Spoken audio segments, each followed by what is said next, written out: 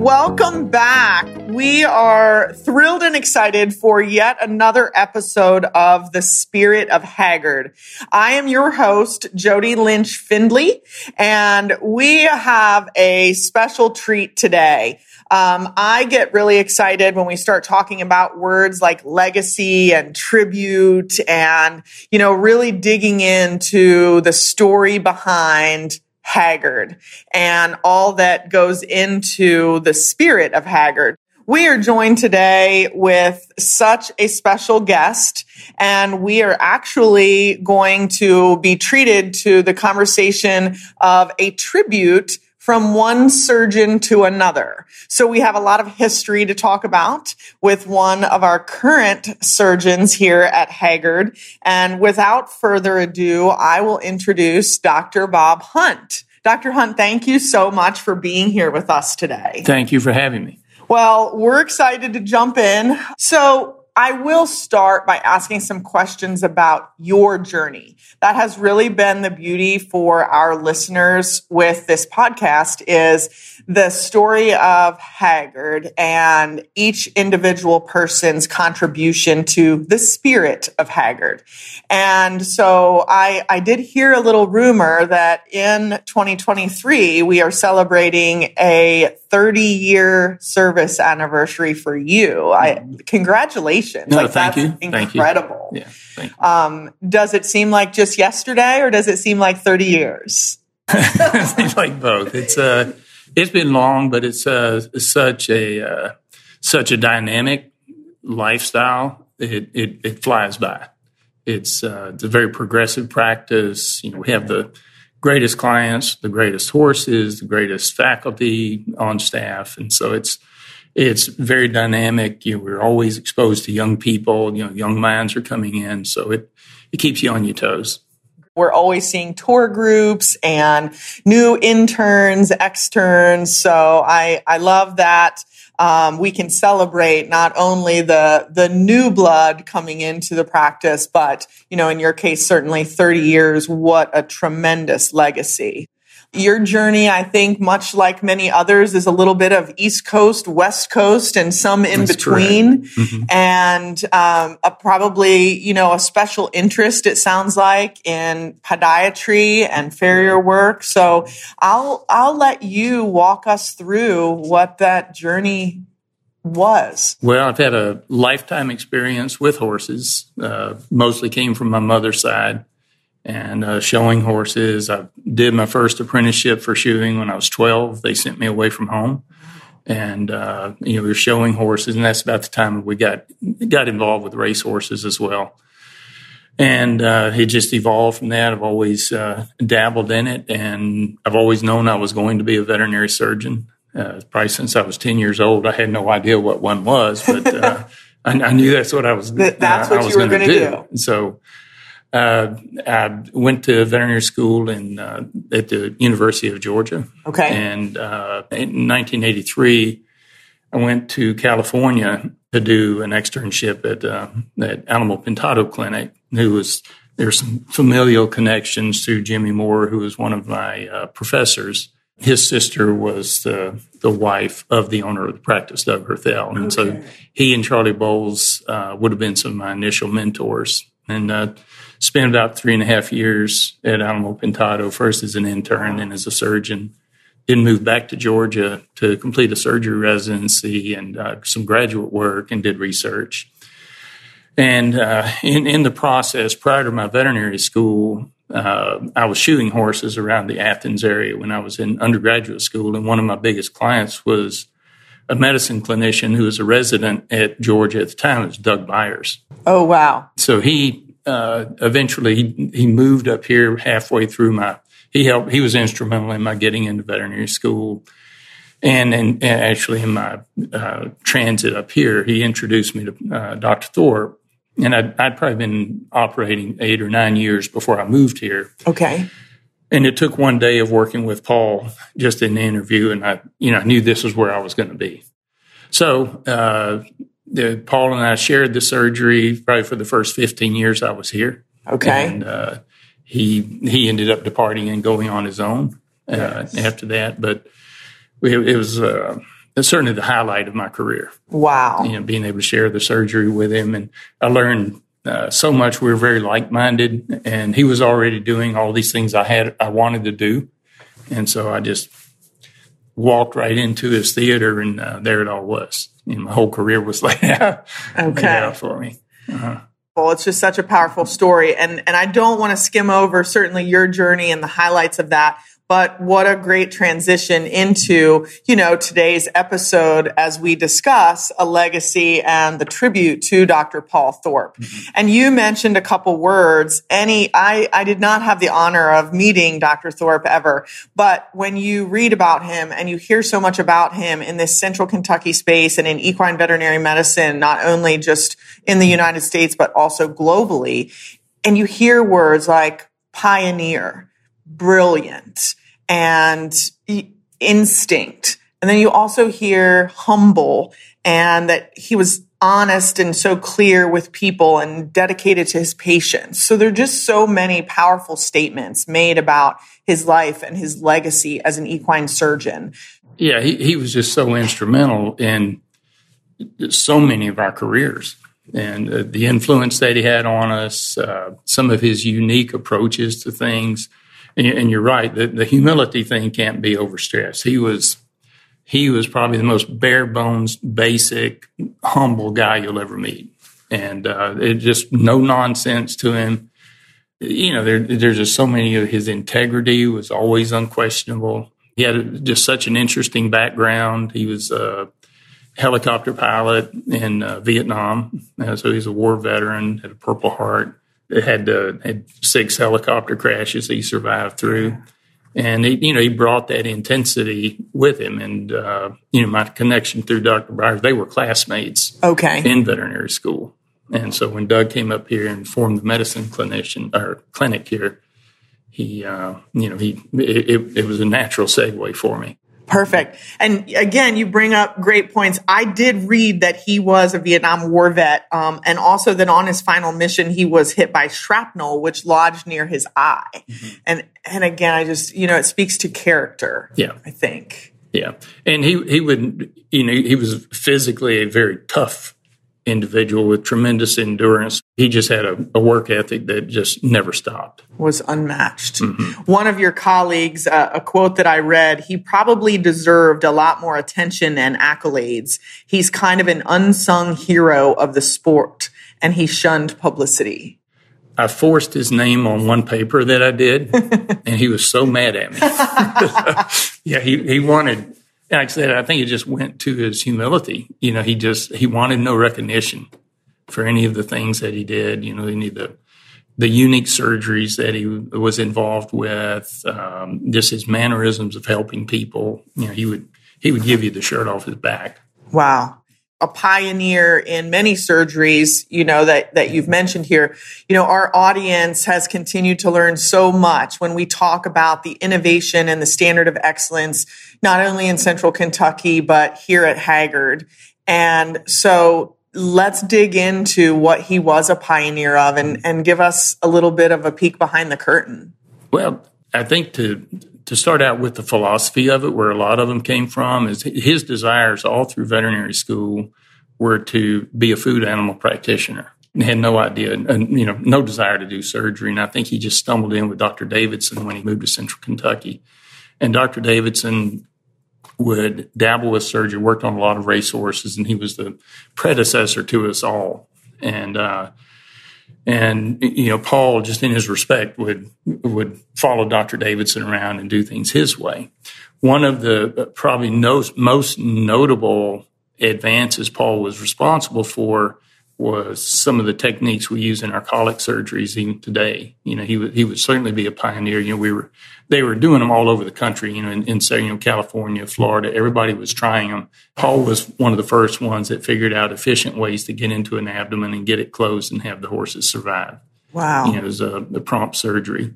Some of the unique things that other techniques from that would be like these recurrent problems we have in brood mares with colon torsions or the colon volvulus. Their large intestine gets out of place, and it kills them in very rapid order. So it's an emergency situation.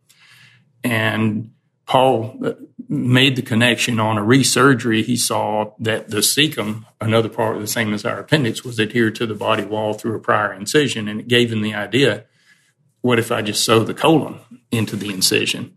And so that's where he started that technique of the colopex. The other ones are done, but they're much more complicated. This is a much simpler technique than we do in other places. Wow. Mm-hmm. And, I always ask, you may not know off the top of your head, but the number of surgeries that were done in a day at that point in time, or even that are done now, in these walls. Talk to us about the volume. Yeah, we do high traffic. During the busy season, you'll average anywhere 25 to 35 surgeries a day. We've done up to as much as 50 with two of us working. Wow. Well, that speaks then to, I think you have a pretty innovative space here, and who gets the credit for that?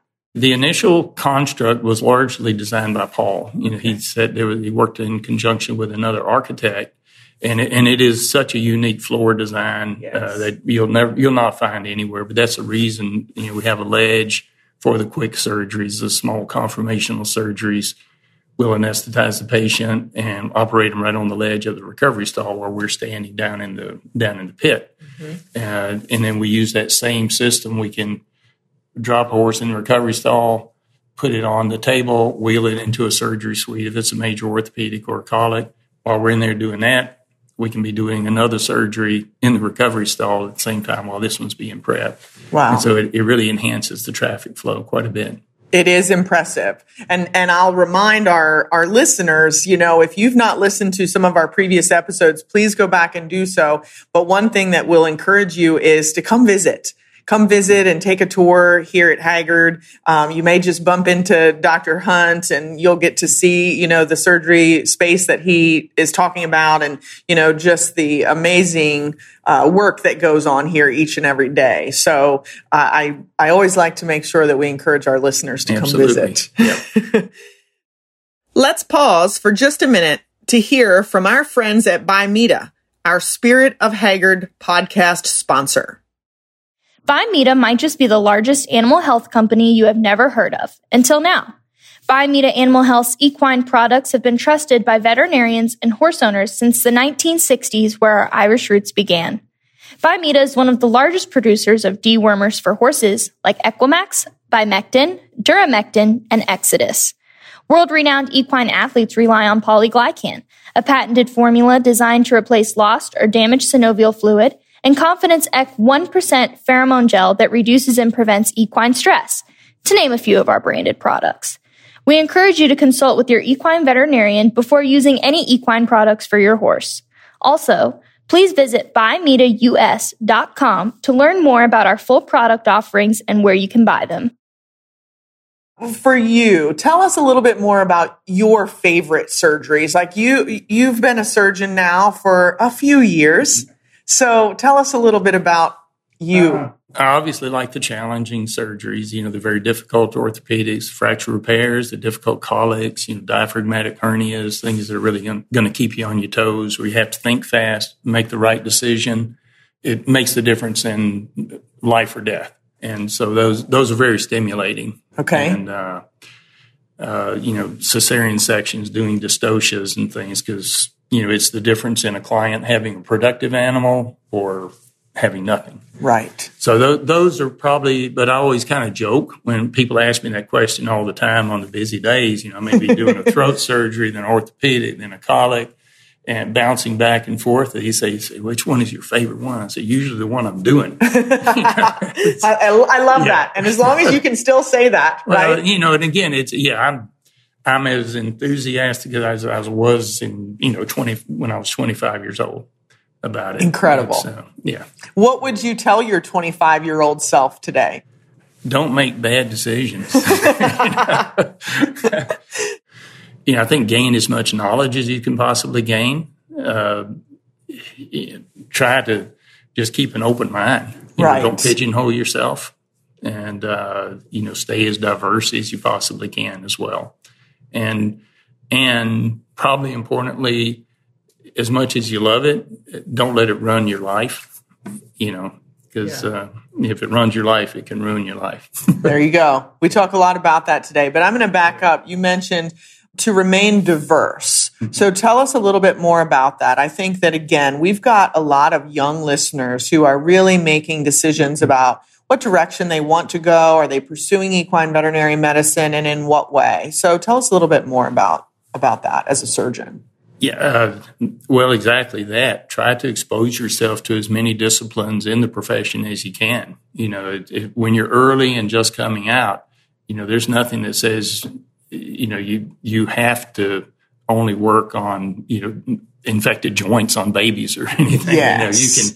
We're much like human medicine was through the 60s and 70s, and that those were, we always coined them the golden years of medicine. And we still have that latitude where we can do, I look back at my dad, and he was very good. He could do internal medicine. He could deliver. He could do a cesarean. He could do an open heart surgery. You're not, we really don't have boundaries on us necessarily. We put our own boundaries on and decide that, I'm only going to do lameness. Right. And try to just stick with this one discipline. I'd go nuts. I'm a general surgeon and have a lot of subspecialties, that being whatever walks in the door. Is my specialty. I like that. Yeah. So, I think it helps keep the interest up. It helps prevent burnout. Expose yourself to other colleagues. Ask questions. Don't try to be the Lone Ranger. Right. There's a lot of people out there a lot smarter than I am that hadn't been able to gut it out. I think they just tried to pigeonhole themselves into a small area, and finally you get burnout and you can't survive it. Right. I love that advice, Dr. Hunt. I think that, we get asked those questions all the time about, how do you survive today as an equine veterinarian? And then you have talked about the very specific journey of becoming an equine surgeon. And so encouraging our listeners and our young veterinarians to really experience, to your point, the diversity of the profession, and make sure that they're building that network. I think that we probably aren't sharing that advice maybe enough of just how important it is. Where at a practice like Haggard, you're surrounded by excellent veterinarians. And so the phone a friend, as some of our other veterinarians have called it, at any hour of the day or night is really invaluable. So talk about how that has evolved through the course of your career, really those relationships with your peers. Well, they've certainly been an integral component to, my advancement. I used to do a lot more lecturing than I do now. And so when you're in that inner circle of lecturing nationally and internationally, you've got a population of people you're exposed to and bouncing off. And again, our local resources, I've got 4 or 5 experts one door down from me, if I have something to fall back on. And again, the young people. I don't care if you're 30 years old, you still need engagement. And then once you start getting some years on you, there's just the enthusiasm and the bright minds of the young people keep you stimulated so much. I love that. It's, I think it's just imperative for your survival. Perfect. And, you just have to love the job and the profession. You really do. It's a game. I had a food animal practitioner when I was in school I looked up to so much. His name was John McCormick. And he taught me a tremendous lesson. And I asked him, because he had done everything from, he'd worked on horses, he worked on cattle, he'd done small animal practice, he was a surgeon, medicine person, and he settled out running an ambulatory truck at the University of Georgia. And I asked him why he did it. And he said, this is the one thing he can do that he's sure he can help put bread on a guy's table.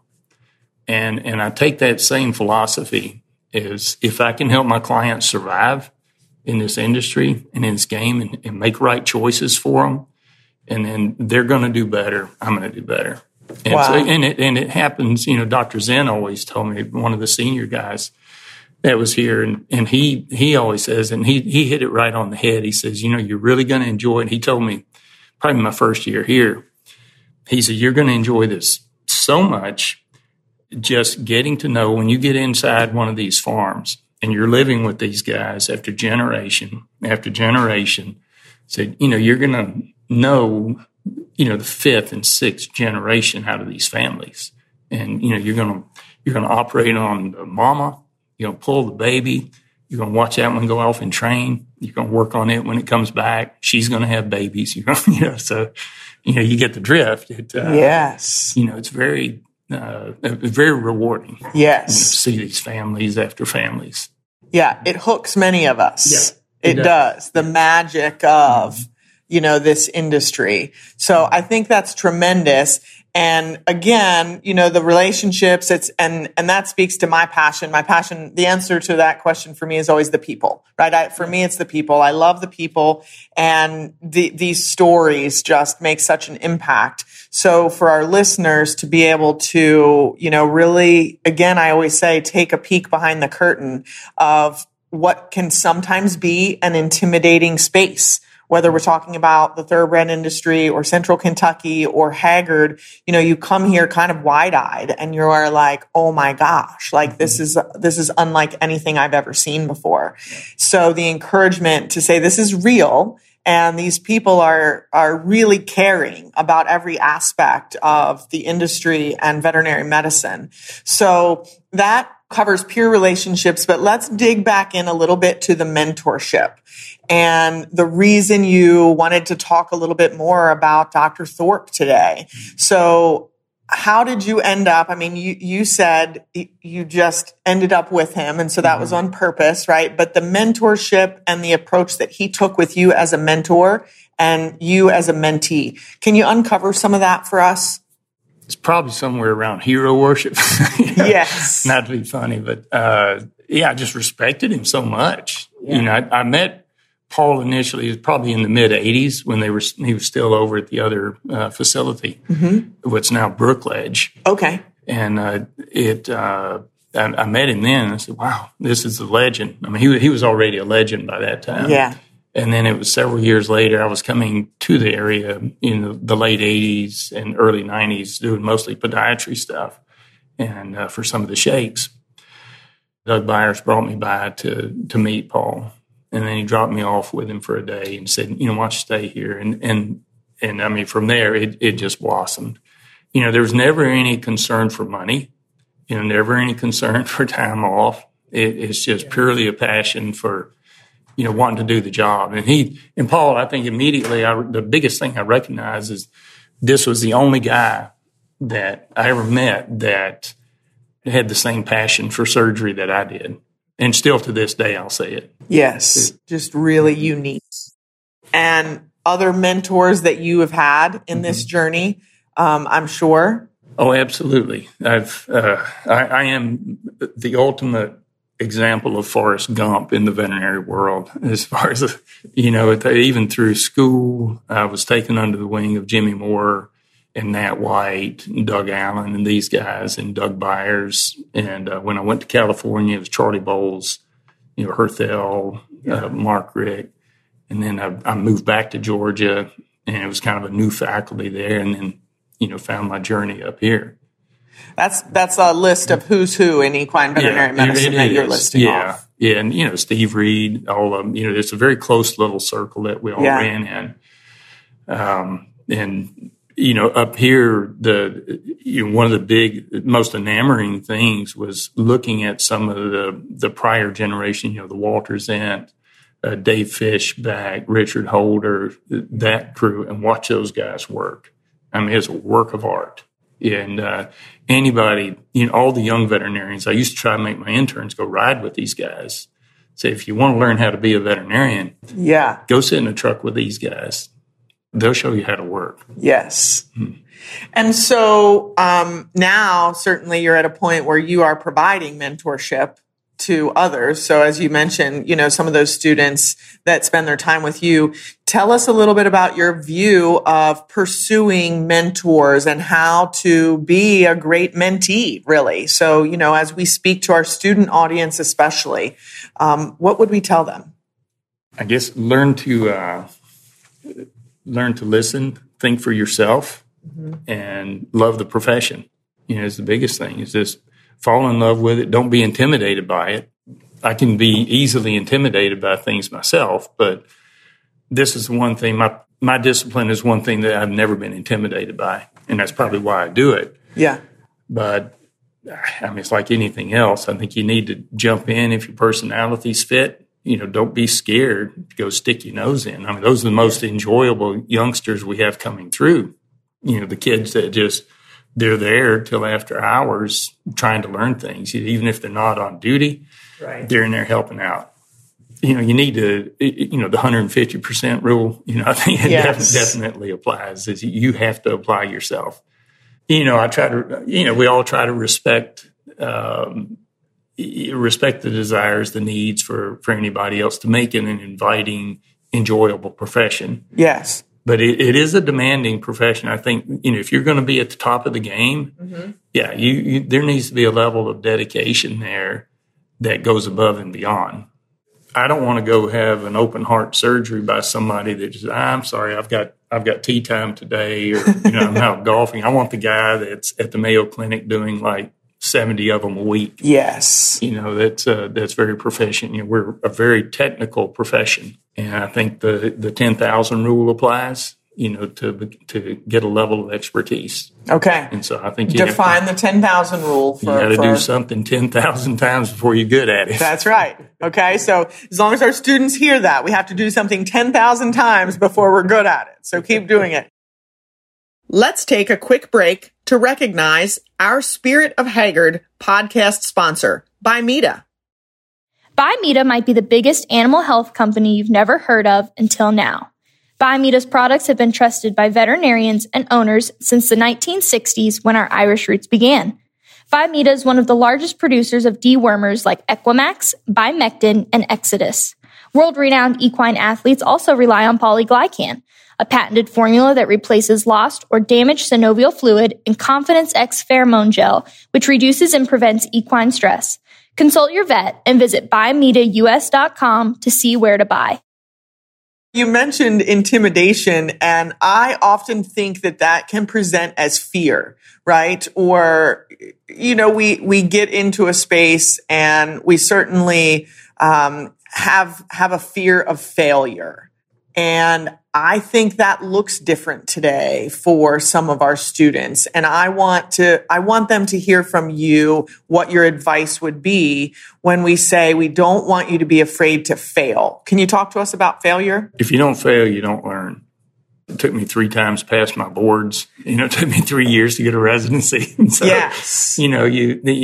It's part of life's lessons, because every colic you open up is not going to survive. Every leg you repair is not going to do well. Every elective surgery you do may die under anesthesia. They may break a leg standing up. So that's an inherent part of it. The best you can learn, or the best you can do, is the best that you can. Cross your T's, dot your I's, take care of all the details, make sure you've done your homework. If it fails, recognize the failure, beat yourself up for a couple of hours, and then don't do it again. Yes. Great. And I can't help but go back, because I love to point these things out for our student listeners, is that you took the boards 3 times. You are a renowned surgeon, and certainly one of the top surgeons in equine veterinary medicine in the world. You took your boards 3 times, and then you said you had one other 3-time try. Even getting a residency. Getting a residency. So I think it's important for our listeners to hear that. So especially as we speak to the audiences, that are listening today, students that are interested, again, it goes back maybe to that fear of failure, and we're scared to fail, and that's going to happen.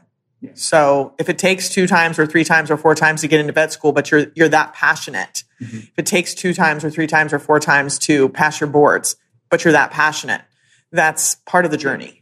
It is. It's all part of it. And nobody goes through life without failing. Yeah. That's what life is. It's right. What you do with it at the end of the day that's important.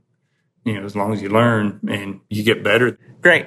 So what else would you share with our listeners? And again, I just always like to kind of be their voice and say, we've got these great listeners who are students. Sometimes these are students who are considering a career in veterinary medicine. Other times they are pursuing that career, or certainly they're in that transition period from student to professional and maybe about to walk in the doors of Haggard. And so share some of your best advice. As far as going into veterinary medicine, I'll digress a little bit. The people that want it, I don't think you could have a better profession as far as the breadth of what you can acquire, whether you're going into medicine or surgery, pharmaceutical sales, alternative medicines, imaging, anesthesia. You can specialize down to as low as you want to the point of doing oncology or something. Mm-hmm. So the world, it's just a wide open palette for you as far as let's go into medicine. Going into a particular discipline, whether you're going into equine medicine or equine surgery, again, don't pigeonhole yourself too quick. Keep a very wide. I've always learned so much from our reproductive veterinarians, the people, and in the different disciplines. Establish a rapport with as many people as you can. Keep those lines open and, go have a beer with them or sit down and talk to them about it, because they can, there's always somebody that's going to give you an idea somewhere, and it's going to trigger your mind to think of a new idea, a new approach to your own discipline. Yes. And so, again, that was relating back to my diversification. Right. So, and curiosity. Yeah. Stay curious. Okay. Yeah, I love that. Grow that network, that team, that family, and, really kind of lean on them. Yeah. So as we wrap up, again, I want to give all credit where credit is due. This is certainly just a tremendous episode, right, as a tribute to Dr. Paul Thorpe. So will you wrap us up with a little bit more about Dr. Thorpe? Do you have a particular story? Please share with us what our listeners need to know about this legacy that brought us here. Well, I think just his character would be the biggest thing. Just his character, how he dealt with people, was every bit as intriguing. He had some of the biggest clients in the world and handled them so professionally. I started maybe with one quote, and there was another one that I had to jot down, and that was just 4 words: amazing friend and guide. Correct. Yeah, that sums him up. So his impact on you and this practice and this industry. Yeah, it's indescribable. He was so unique and so instrumental. He had a huge life outside of veterinary medicine. He was a guide. He was a hunting guide in Colorado. He would take off in the fall, go hunt elk. And he was a scout and a guide for other people. He's a very good mechanic, good builder. He built one of his houses here himself, and so just very talented guy. But probably the biggest feature I liked about him, with as smart as he was, he had the greatest ability to simplify a problem down to the bare bones, and I think that's why. He helped me so much in surgery, and all the young people he's influenced is that, we want to take 10 steps to do 2 steps. Yes. Because if we do this, we're so smart, then we're going to do this, then we're going to go to, plan C and then D. And then Paul would go straight from plan A, and then we'd be at plan D. He knew how to simplify something and just get the bare bones done. Right. And that guaranteed. And I think part of that, he brought with him the philosophy for what it takes to be a good food animal practitioner. Okay. You just go in and treat them simple. Don't treat them like complicated horses. Treat them like cattle. Yes. And they survive. And there's never been a more successful surgeon than he was. Okay. Mm-hmm. Wow. Yeah. I think that we could certainly talk about Dr. Thorpe, and we could talk about your career for days, right? And there are plenty of stories. Now, you laughed a little bit, but I will just remind our listeners, if they want to hear some of those more colorful stories, that they need to come and visit. So again, as we wrap up, anything else that our listeners need to know? The door is always open. We may bark sometimes. It's a little tense, but don't be offended. Right. But the door is always open. You're not going to get in unless you walk in the door. Yes. And I love that. Yeah. Stick your face in, introduce yourself, put your, just get right in our face.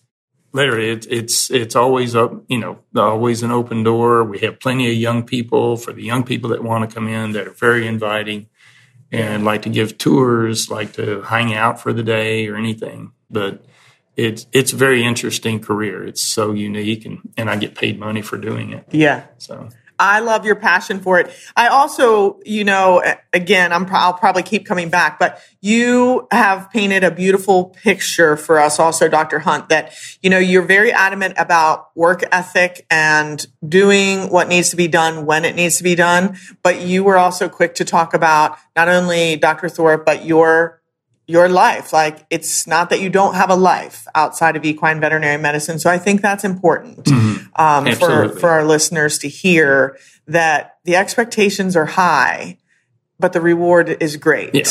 You don't have to be run by it, but the reward at the end of the day is so big. It's I don't think there are very few things I could have done to have that same feeling, the same satisfaction when you've got my favorite surgeries probably historically have been, the 12-year-old girl with her little pony club horse. Yes.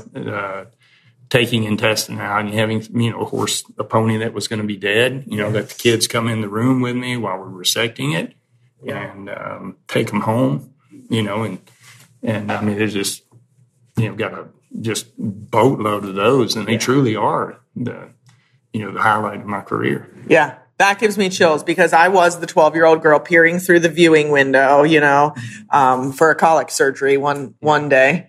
And so, I love that. Yeah. So there's a lot of power. There's a lot of passion. Again, I can't thank you enough for sharing so much with us today, because these stories are truly making this the spirit of Haggard, right? And people want to know. And the more humanity we bring, the more response we get from our listeners, and the more interest there is in the industry and Haggard. So thank you for all your time. Thank you for having me. Thank you. Very much appreciated. I'm honored. Well, I am also.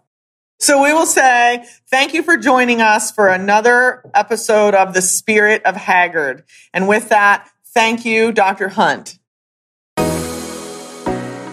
Thanks for tuning in to the Spirit of Haggard podcast today, sponsored by Bimeda. I'm your host, Jody Lynch Findley, speaker and podcaster. You can connect with me at jodyspeakslife.com.